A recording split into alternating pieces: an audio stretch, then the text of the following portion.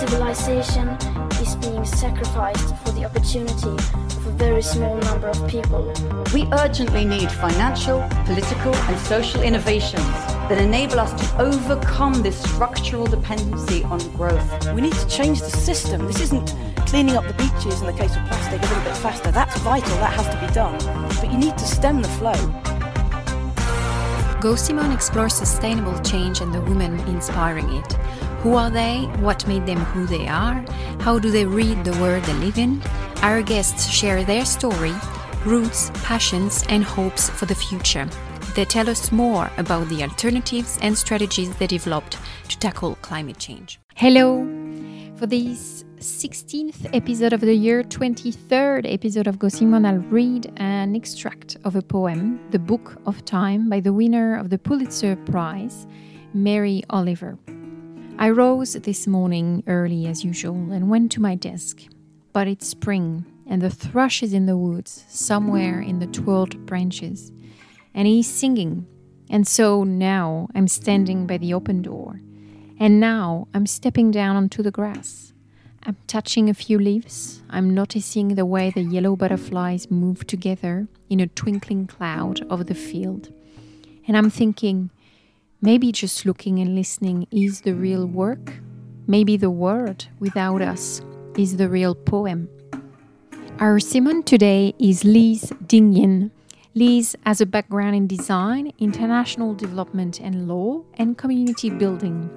She splits her time between several organizations she founded, the Experience Design Studio Identity Division, a community center in Cambodia, a social enterprise, Nowhere and Everywhere, where she advocates for climate change, biodiversity, systemic issues, waste and climate justice, and Scoodle, a kids' environmental and social justice teaching platform. With Lise, we talked about nurturing creativity, the shift to new business models, eco-grief, friendships in time of climate crisis, the population debate, space mining, and the greenwashing of Amazon. Hi, Lise. Hi, lovely to meet you. Great to meet you. Thank you for accepting our interview at Go Simone.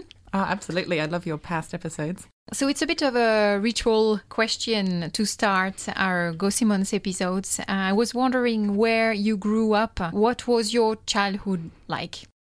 That's a good question. I'm originally from the Netherlands, so grew up there for the first while of life. My childhood was really lovely. I had a really amazing childhood. I had wonderful parents, an incredible mum who is also a childhood development behavioural specialist. So I was extremely lucky with that. We did a lot of art and craft when I was younger. I remember spending lots of time at home and we just lived very simply and easily. Yeah, I had a very, very free, liberal Dutch childhood. How would you describe your relationships with nature? Strong now. When I was a child, on reflection, I certainly didn't think about it much, really until I went to Africa in 2009 and walked with the gorillas for a while in Uganda and Rwanda. That's when I had a first, there's things going on in the world that I'm not connected to. So I spent a lot of time in nature as a child. We went on travel trips a lot, being in Europe and Australia, and we hiked a lot and we spent time outdoors and at the ocean. But I never really put myself in a relationship with nature. I didn't grow up like that. I didn't, when we listen to Indigenous people speak about how they contribute back to ecosystems, I certainly never thought of it that way. I just really, on reflection of my life, just always took from the world. So it wasn't until I was much older that I built a relationship with the environment. How did you become aware of global warming, but also, the threat on biodiversity and the sixth mass extinction as we hear about it now? Yes, how did you become aware of that and the need to act with urgency to mitigate this situation? Yeah, I should have become aware of it much earlier because my mum in the 70s was involved in environmentalism. For whatever reason, I didn't connect those two together, and I certainly didn't learn about this at school. So my exploration of it really started when I began extensively travelling the world on my own and would see nature disappear. And particularly when I went back to places that I'd been to before, to see forests disappear, I'm a keen photographer, so to see animals that I used to photograph no longer exist. That was really my big indicator of there is something really big going on and I need to start looking into this. So I used to work in rural Cambodia as well in childhood education and poverty reduction. And it was in that space that I started noticing the environment around us change and the impact that climate change was having on our weather patterns, particularly in terms of the agricultural crops and how it was affecting the families living there. So that's when I decided to dig down deeper into that. And the last 7 years have been a major learning curve of what is happening in that space. So you are a serial organization founder, I've discovered through your link. So you lead Identity Division, an experience design studio, Skoodle, a children educational platform, community center in Cambodia, Nowhere and Everywhere, an environment hub. Yeah. So first question for you, what's your secret? Project management and getting out of everyone's way so they can do their job. How do you feed your creativity? How do you source your inspiration, your ideas? How do you proceed? Yeah, that's a good question. Looking at other industries. So I find looking at our own industries is just too internal and doesn't really feed that creativity. A lot of my creativity comes from obviously travel and seeing the adventures of other people, but also through learning about the women in history that we just had no idea about. Well, I certainly didn't, and the amazing things they did. Looking at industries such as architecture and how they do things, looking at other cultures. I find that one of the most useful ways of thinking about the world is knowing that everywhere in the world, someone is doing it right, or the way that we can learn from. So looking at how they do things and the practices they have. So with your one of your organization, Nowhere and Everywhere, which is a kind of hybrid platform, really proposing both education, consulting services, workshops for people and organizations to make positive impact on global challenges. Could you tell us more about this social enterprise and what you're trying to achieve? That's a good question. We're still trying to work that out at the moment, actually. So it's been about 2 years now with that one. Our work in Cambodia is pretty clear. So where we are in rural Cambodia, we've built a little centre. And what we really want to do there is train up community champions so they can go into their communities. And they have a really, decently paid job. They have good work and they can help with agriculture, with crop projects, with talking about climate change, deforestation, plastic waste, which are all really big issues where we are. And then it's also about employing other people in our centre just in a way because we're so rural and we have just such a lack of opportunity there. So we're trying to figure out a few different things there and throwing a bit of spaghetti against the wall to see what works because we are so far away from things. So it's hard to access as well. In terms of the strategy for the wider community and what we think globally, we've got 4 focus points, which is around getting people to participate in their community and the government, getting people to change the way we work. So really trying to do advocacy for how we work and how we choose to work for those of us who are privileged enough to be able to. Shifting the economic system, so that comes from a lot of legislative change that we need, but we need people pressure to actually be able to change that and the education to know what's available and what we can move to. And then adjusting how we live. So that's more lifestyle based and the decisions that we are all individually making. Longer term strategy, not sure yet how we can make that happen, but that's our focus. How big is your team? Very small. So we've got 4 to 8 people that are working on it constantly. There's lots of volunteers in Australia as well. In Cambodia, everyone's paid and salaried and working on it that way. But we do rely on some volunteer work here to help us out.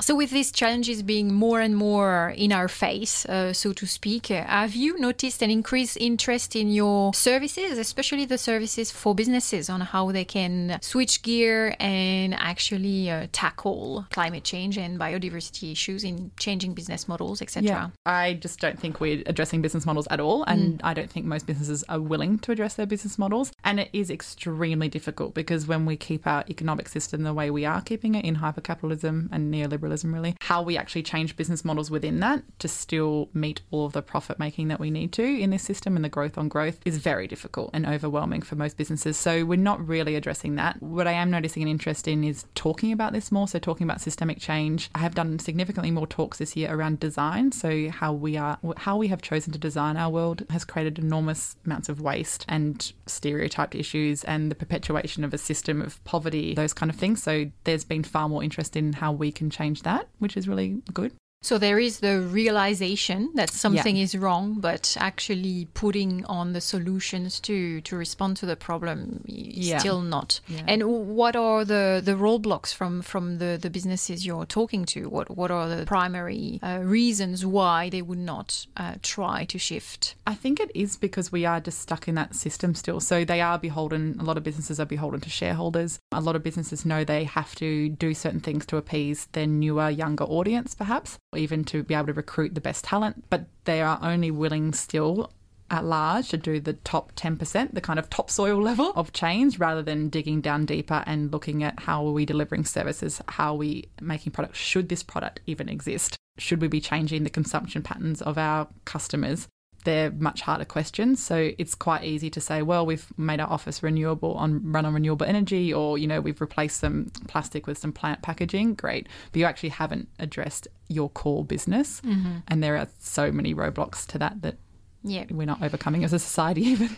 Is there a project or some projects that you are particularly proud of despite all those roadblocks? I mean, we work from a systemic point of view, and I like to look at things from a systems point of view. So in that view, then everything has so far not lived up to the systems change that you would like to see. I think some of the workshops perhaps that we've run in terms of talking to designers about how they are going about choosing their clients, how they are choosing to design for a business, the jobs they do and don't take on, that has been somewhat successful, if we count success that way. But largely I'm going to say that no.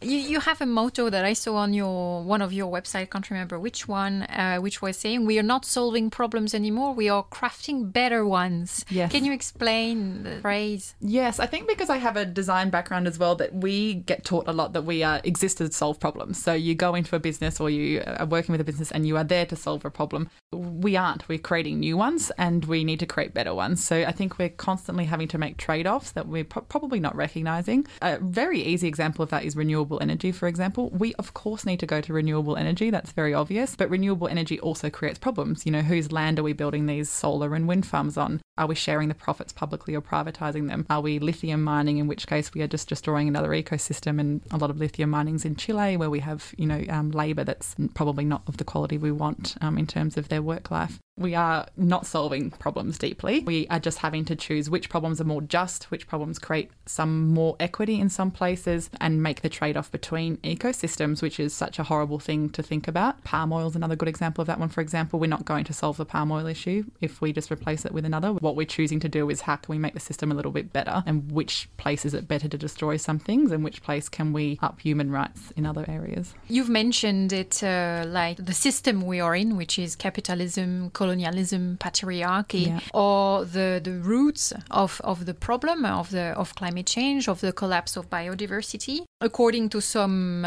system thinkers, one of the earliest thinker on that matter was the writer of Limits to Growth. We are not changing gears. We seem to head to the collapse of the world as we know it. Do you think we are collectively capable of drastic system change?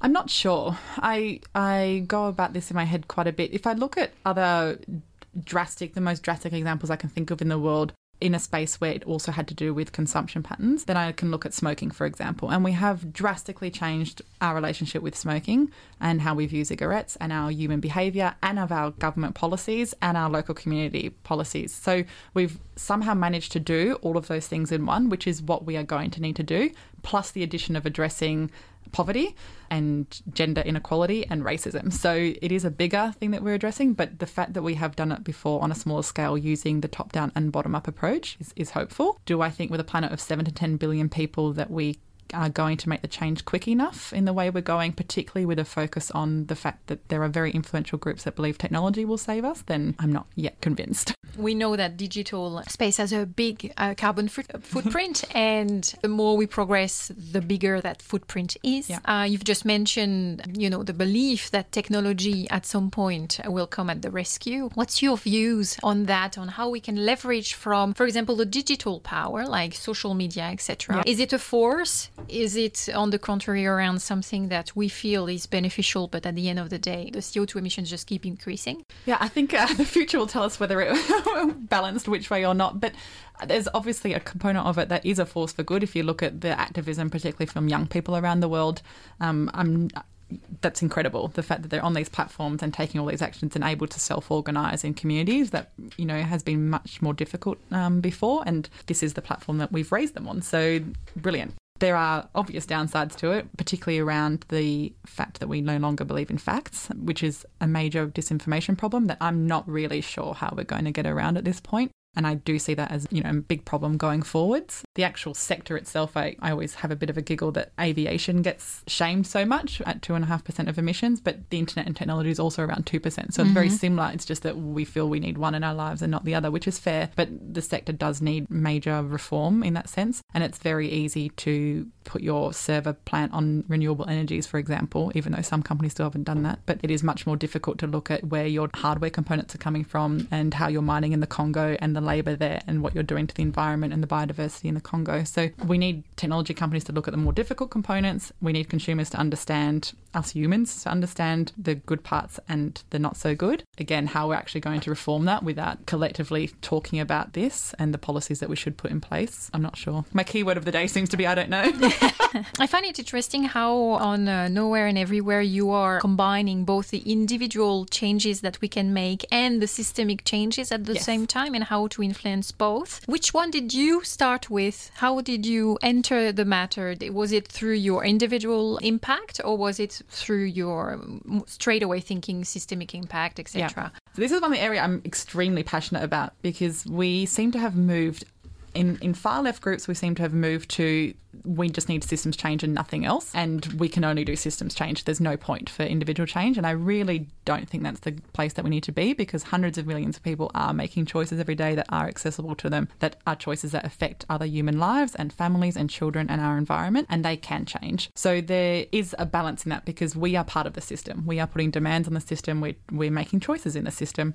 So my own entry, I think like most others, came through individual change. Because of the way I grew up, I was always quite minimalistic. So that part was fairly easy for me. It was the changing how I eat, changing the clothes I wear, those kind of things. I think you come in through that and then realise that there's bigger problems. There's some argument actually to those changes not being the gateway that we think they are, or the spillover that we think they are. So when we started Nowhere and Everywhere, it was with the belief that if you get people started at individual change, you can bring them right through to social justice. I don't think that's borne out. I think there's a sub-segment of that population that will come through to that. Whether they would have come through on their own anyway, given no other interventions, I probably believe that they would have. So I'm not sure about this gateway, spillover effect that we talk about a lot. But I do think that for the moment, given that we have no other clear options on that starting in an individual place when you have access to other options is a great place to start, and then moving towards the fact that we need both bottom up and top down.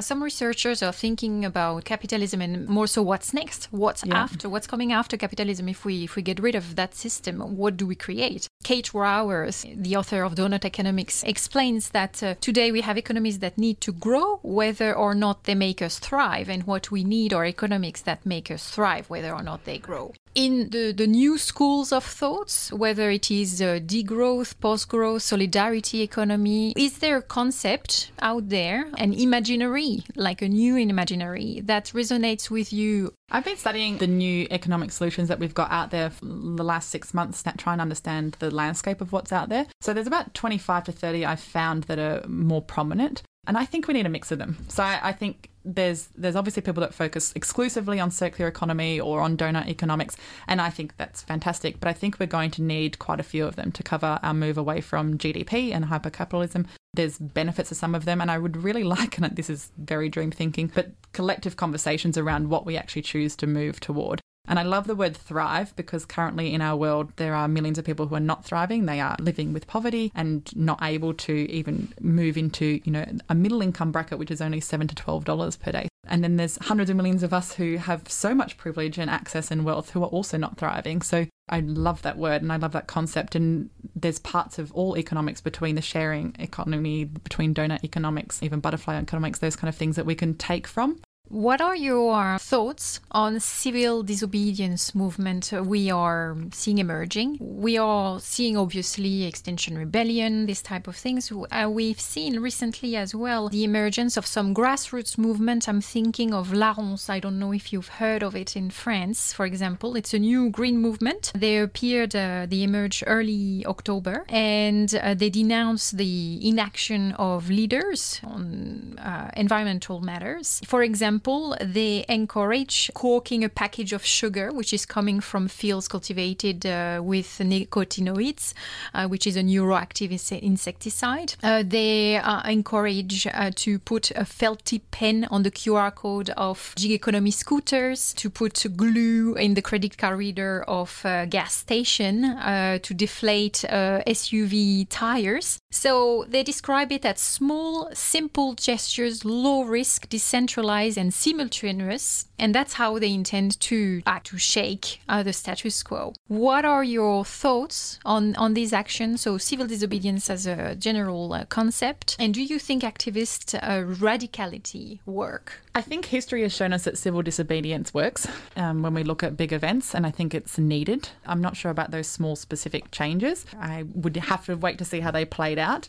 How I am as a person is always uncomfortable with those things because I just wasn't like that. I'm just not put together that way. And yet I've also really encouraged myself to be part of Extinction Rebellion in the last year, at least to go to the protests and make sure that your voice is heard. I think there's some real power in collectively showing politicians in particular and huge conglomerates that there is a group of people here that are not happy with how things are and that you do need to change. I think there's also a lot of the root of the problem is frustration, that there is such a lack of action in the top, and how we as citizens are going to be able to show that is very limited in a society that does box you in and does limit you and does have very specific laws all the time about what you can and can't do. Then it's very difficult to show, other than at the voting box, that we're not happy with the way things are, and this can't go on. This can't go on for us. It can't go on for the people who are currently living with the consequences of our actions. It can't go on for the politicians' children, for future children. And so civil disobedience in that way works, and it also brings light to situations that other people may not have been exposed to otherwise. Is there a personal change you recommend or you know is actually needed, but that you still struggle to commit to? I really struggle with the political thing. Even just in that conversation on civil disobedience, that I've had lots of conversations with friends about it this year, and particularly friends of colour, friends from different backgrounds, around what non-violent civil disobedience means, and the fact that what's happening particularly to people of colour and people who are experiencing racism in intersection with environmentalism as well is violent. And so what is the right answer to that? So I've had lots of conversations about that, and I do find that still difficult to know what exactly to do. I also find that my constant encouragement to get involved with your politics wherever you are located. In Cambodia, where I live, a lot of the time that's not possible for me because of the way the system's set up. But even here, for example, in Australia, I find that very hard because of how uninspiring the politics is, and because it's a two-party, really, political system. The way I found to overcome that is to get involved in your own local politics, so in your community politics. This year was the first time I really got involved in, my ward here, my electoral ward, and that was both inspiring and despondent at times, depending on what day it was. I very much understand the difficulties of that, and even though that I'm constantly a proponent for always get involved in that system, it takes a lot of my own energy and work to make sure that I'm doing the thing that I say. So tomorrow you had power, no roadblocks whatsoever, and you could make one policy change. What would you do? I would make 3. Changing the rules straight away. It's the Dutch in me. I would make a policy change to address corruption. I think without addressing corruption, we are never going to get these things over the line. So I did really like Elizabeth Warren in America this year, whose big thing was about corruption. I very much agree with that. I also had a fun few things the last few years come up. California, for example, put a proposition forward, I believe a while ago, that said that their politicians would have to wear logos of people who sponsored them and companies that sponsored them, like sports people. It didn't succeed, but the concept of that just as a starting point would be interesting. The other one obviously would be to make targets binding. So the fact that the Paris Agreement and the Aichi targets for biodiversity aren't binding is not useful in any way. And then policies that address inequality, particularly inequality in race, in sexism and in wealth. So talking about sexism via Squoodle, so it's a mix of a shop educational platform, really. You make a point to contribute and fight gender stereotypes through toys. Did you experience sexism yourself? Yes. I think nearly everyone does, don't they, really, if you're a woman? It never really occurred to me again until I first entered the corporate world. So I entered the corporate world at 17. And, oh my God, if I could go back and change things in my life, it would be that period, because I didn't know about this. I am sure that I was also internalizing sexism at that age, that I was making sexist jokes, that I was saying things, to other women that I would never think or say now. So definitely that was my first experience of it. And then moving through the work world, and then having worked in technology for a long time, and I was also a developer for a really long time, where you are one of only a few women. It's pretty constant. Yeah. Ecofeminism, so, is a field of economics and social studies. It's looking at the links between the destruction of nature and the patriarchal society. Is it something that resonates with you? Yes. I think also because climate change and environmentalism is inherently sexist. Climate change impacts, or the climate crisis impacts women more than it does men. Environmentalism is seen as feminine, according to quite a few studies. Even recycling is seen as feminine. I think the burden falls on women a lot. So if you look at your household buying choices, who cooks, those choices then end up on a woman more often than not. If you look at Project Drawdown's list of solutions, then educating women and access to family planning for women is one of the top solutions. I think there's no way to separate them. And it's not something that we hear very much. It always comes as a cherry on the cake, or something, oh yeah, we need to think about that as well. But first, renewable solar. It's really interesting that, isn't it, that it really lost steam after the 70s. Absolutely. Like many waves of feminism since then, yeah. And I think it's quite difficult to talk about now because everything's become so politically, intense, and we consider nearly everything political now. So rather than saying that's a social thing or that's a human rights, everything has become political. So then it has made a situation where it's difficult to talk about things in a way that's nuanced, unemotional. Yeah. We seem to also face a backlash, some sort of a backlash Massively. after the push like Poland and like a kind of a return to the dark ages of absolutely no rights or things being taken away. So yeah, I actually couldn't watch The Handmaid's Tale because of that. I was one episode in and thought, this is too close. I can't watch this. It is close, yes, indeed. It's a very good one, though, a very good show. It's sad because my mum was an activist in the 70s, and I think about all of the work she put in and all the work her colleagues put in, and the women around the world and Indigenous women and, women from everywhere. And then I think about how it must be now to be in your 60s and 70s and 80s if you were part of that movement, and to watch some of it actually take significant steps backward. And that pains me a lot. What do you think? Is it the same type of apathy that might happen to people on climate change, like a form of denial? Like, although they are acknowledging that it exists, they still don't act. So, which is a form of denial in itself now. I think it might also be exhaustion. We live in a system where we have no time. Absolutely. Everyone is working non-stop. We are having to spin our wheels to pay for rent and, mortgages if you're able to have one, and cars and kids and schools and food. And at what amount of time in your day do you have to spend on thinking about sexism and the climate crisis and biodiversity loss and poverty reduction while you also have to save the animals? Absolutely. It could be seen as a strategy to keep us so busy that we don't have the time to fight for our most basic rights. I think that's actually probably a worry of the movement to work 4 days a week or less time per week. I'm a massive advocate of. I think it's really important. But that would be on the minds of people, that we would have more time to be politically active. We would have more time to engage in community politics and what's happening in our country, to volunteer more, to care more, to have more empathy. Empathy leads to human rights, which leads to policies that change that. Capitalism relies on the exploitation of people. Powers in place very well know that, and they make sure we can. In the current climate, how do you keep your motivation going to fight? How do you deal with those moments? You probably have those moments where you're a bit down. How do you keep being hopeful for the future? I wouldn't say I'm hopeful for the future.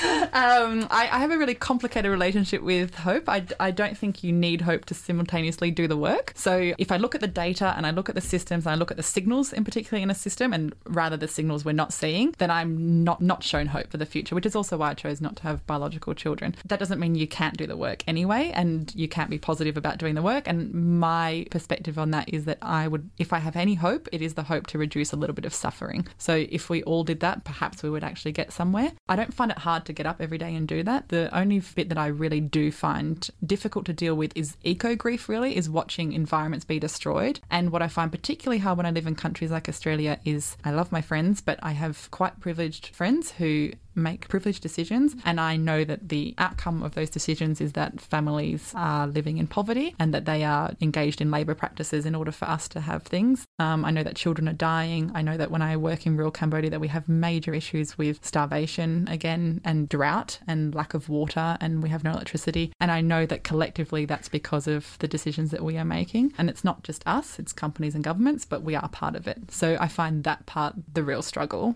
And some days I really struggle and muddle through that of my own feelings, and I'm not really sure what to do with them. You mentioned your circle of friends. You're not necessarily in line between their values and their acts. Yeah. How do you reconcile this? Is it something you struggle with, keeping those friendships? Yes, I talk about this a lot with people because I think we are taught to always stay friends with the people we were friends with, which is really difficult. I think also if you're on the left, you are consistently being told to always reach out to the other side, which is great. We should always be talking to, not just the other side, but all people of all perspectives and hearing commentary and what they think. And I think it's really important to do that. It's also exhausting if after 15 years you're still hearing the same things. I have decided for myself that there is only so much time and energy I can invest into certain areas. So there are very basic fundamentals, I believe, that you need to be in order for us to be in our lives together. So racism is one of them. Sexism was never one of them. I always thought I could maybe talk people around somehow to not being sexist anymore. I've realised over the last decade that that's just not possible with all people, that people are just inherently sexist,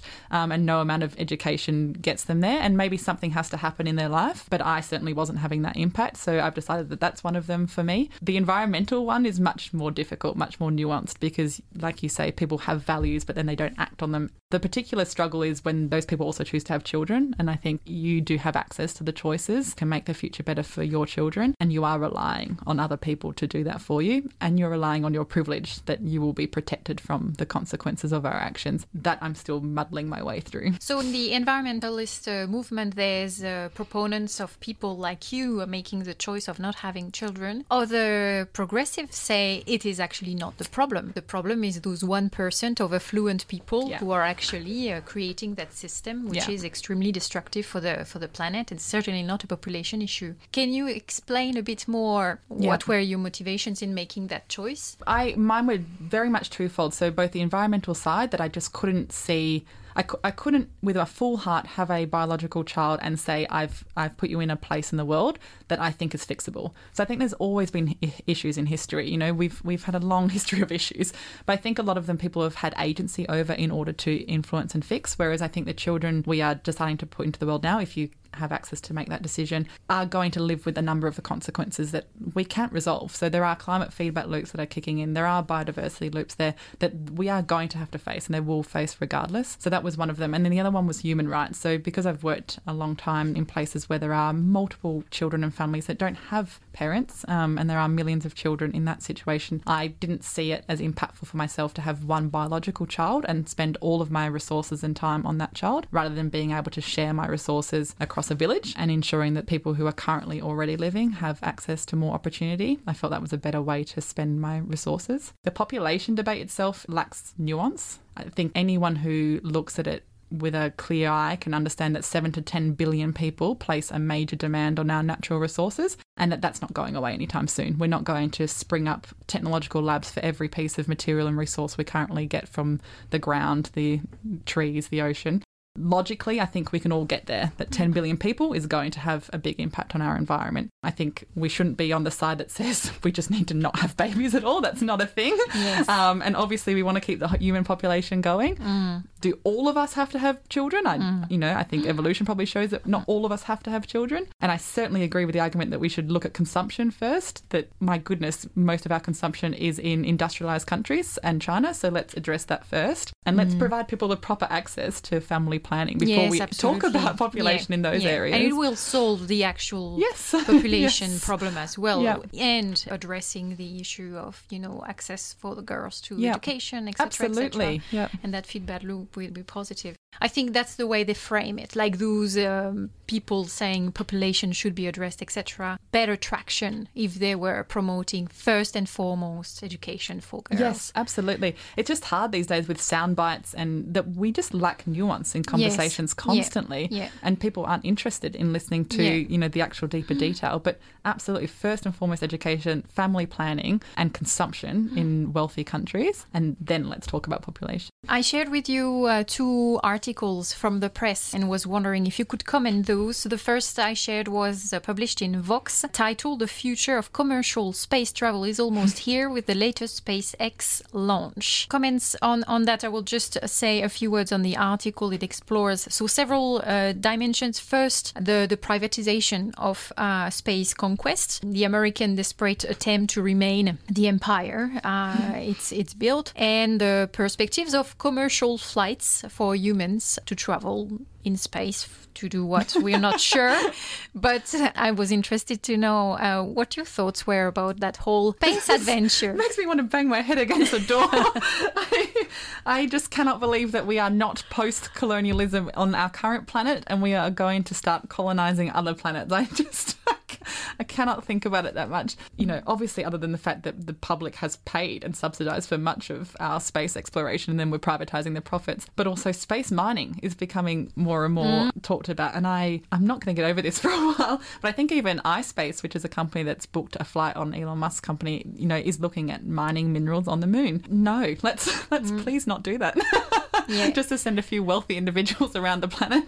How do you explain that people are still in wow of such projects? They will stay up at night just to look the launch of that rocket. And I mean, it is amazing, isn't it? Like, to be fair, like, it's incredible. It's an incredible feat of humanity. It brought humanity somewhat in some countries together, you know, when we landed on the moon. It is an enormous feat. But I think then if we can look at that and think holy moly, look at what we've done, then could we not spend that time and energy and money and the brains that are working towards those projects then on tackling the climate crisis and poverty and the biodiversity loss that we're experiencing, and look at that collectively and say, wow, look at what we've done. Fascinating, isn't it? The dissonance we have there. Yeah. The second article was published in Vice and was called "The Secret Amazon Reports Expose the Company's Surveillance of Labor and Environmental Groups." So Amazon has been really under the spotlight recently with Black Friday, some initiatives around that.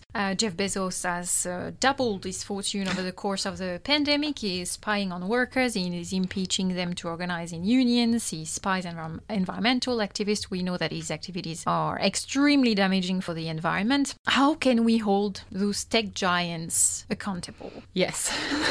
This doesn't surprise me at all that Amazon is doing this. Maybe if I could go back to the policy question, we should talk about billionaires first. Yes. Because there is no way you can possibly become a billionaire without exploiting people and the planet, or that you've inherited your wealth from people who exploit the people or the planet. So it doesn't exist. There's no such thing as an ethical billionaire and a sustainable one. So it just shouldn't exist. There should be policies that stop this. And I know that there's people that argue, well, he's giving, you know, whatever amount, 7% of his salary to a climate fund now. I mean, that's such a small percentage of his fund, but it goes back to the business model again, that, you know, that effectively is greenwashing Amazon, because he can get away with his business model without ever having to talk about it and make the difficult decisions in order to just put money in some place, which is, you know, some of it will likely go towards geoengineering and those kind of exploration projects. So, yeah, just it does my head in. It is scary, yes. To conclude, would you have a cultural reference, a book, a film, something you've come across recently that really inspired you and that you'd like to recommend to our listeners? I wrote a few down actually on this one. So one of the books that I found incredibly good, it's so dry and heavy, so I apologise in advance, but it's called Capitalism in the 21st Century by Thomas Piketty. Fantastic book. Just think it's well worth reading for everyone. Another one which is a much easier read and has a really good rhythm to the story is Winners Take All, which does actually cover these billionaires and philanthropists, and I think that's a really important book for everyone. And there's also a couple of podcasts. So, you know, the Radiolab podcast, they did a wonderful, beautiful episode recently called Octomum. So if you need to be inspired by nature, by an octopus outside of the Netflix documentary, this was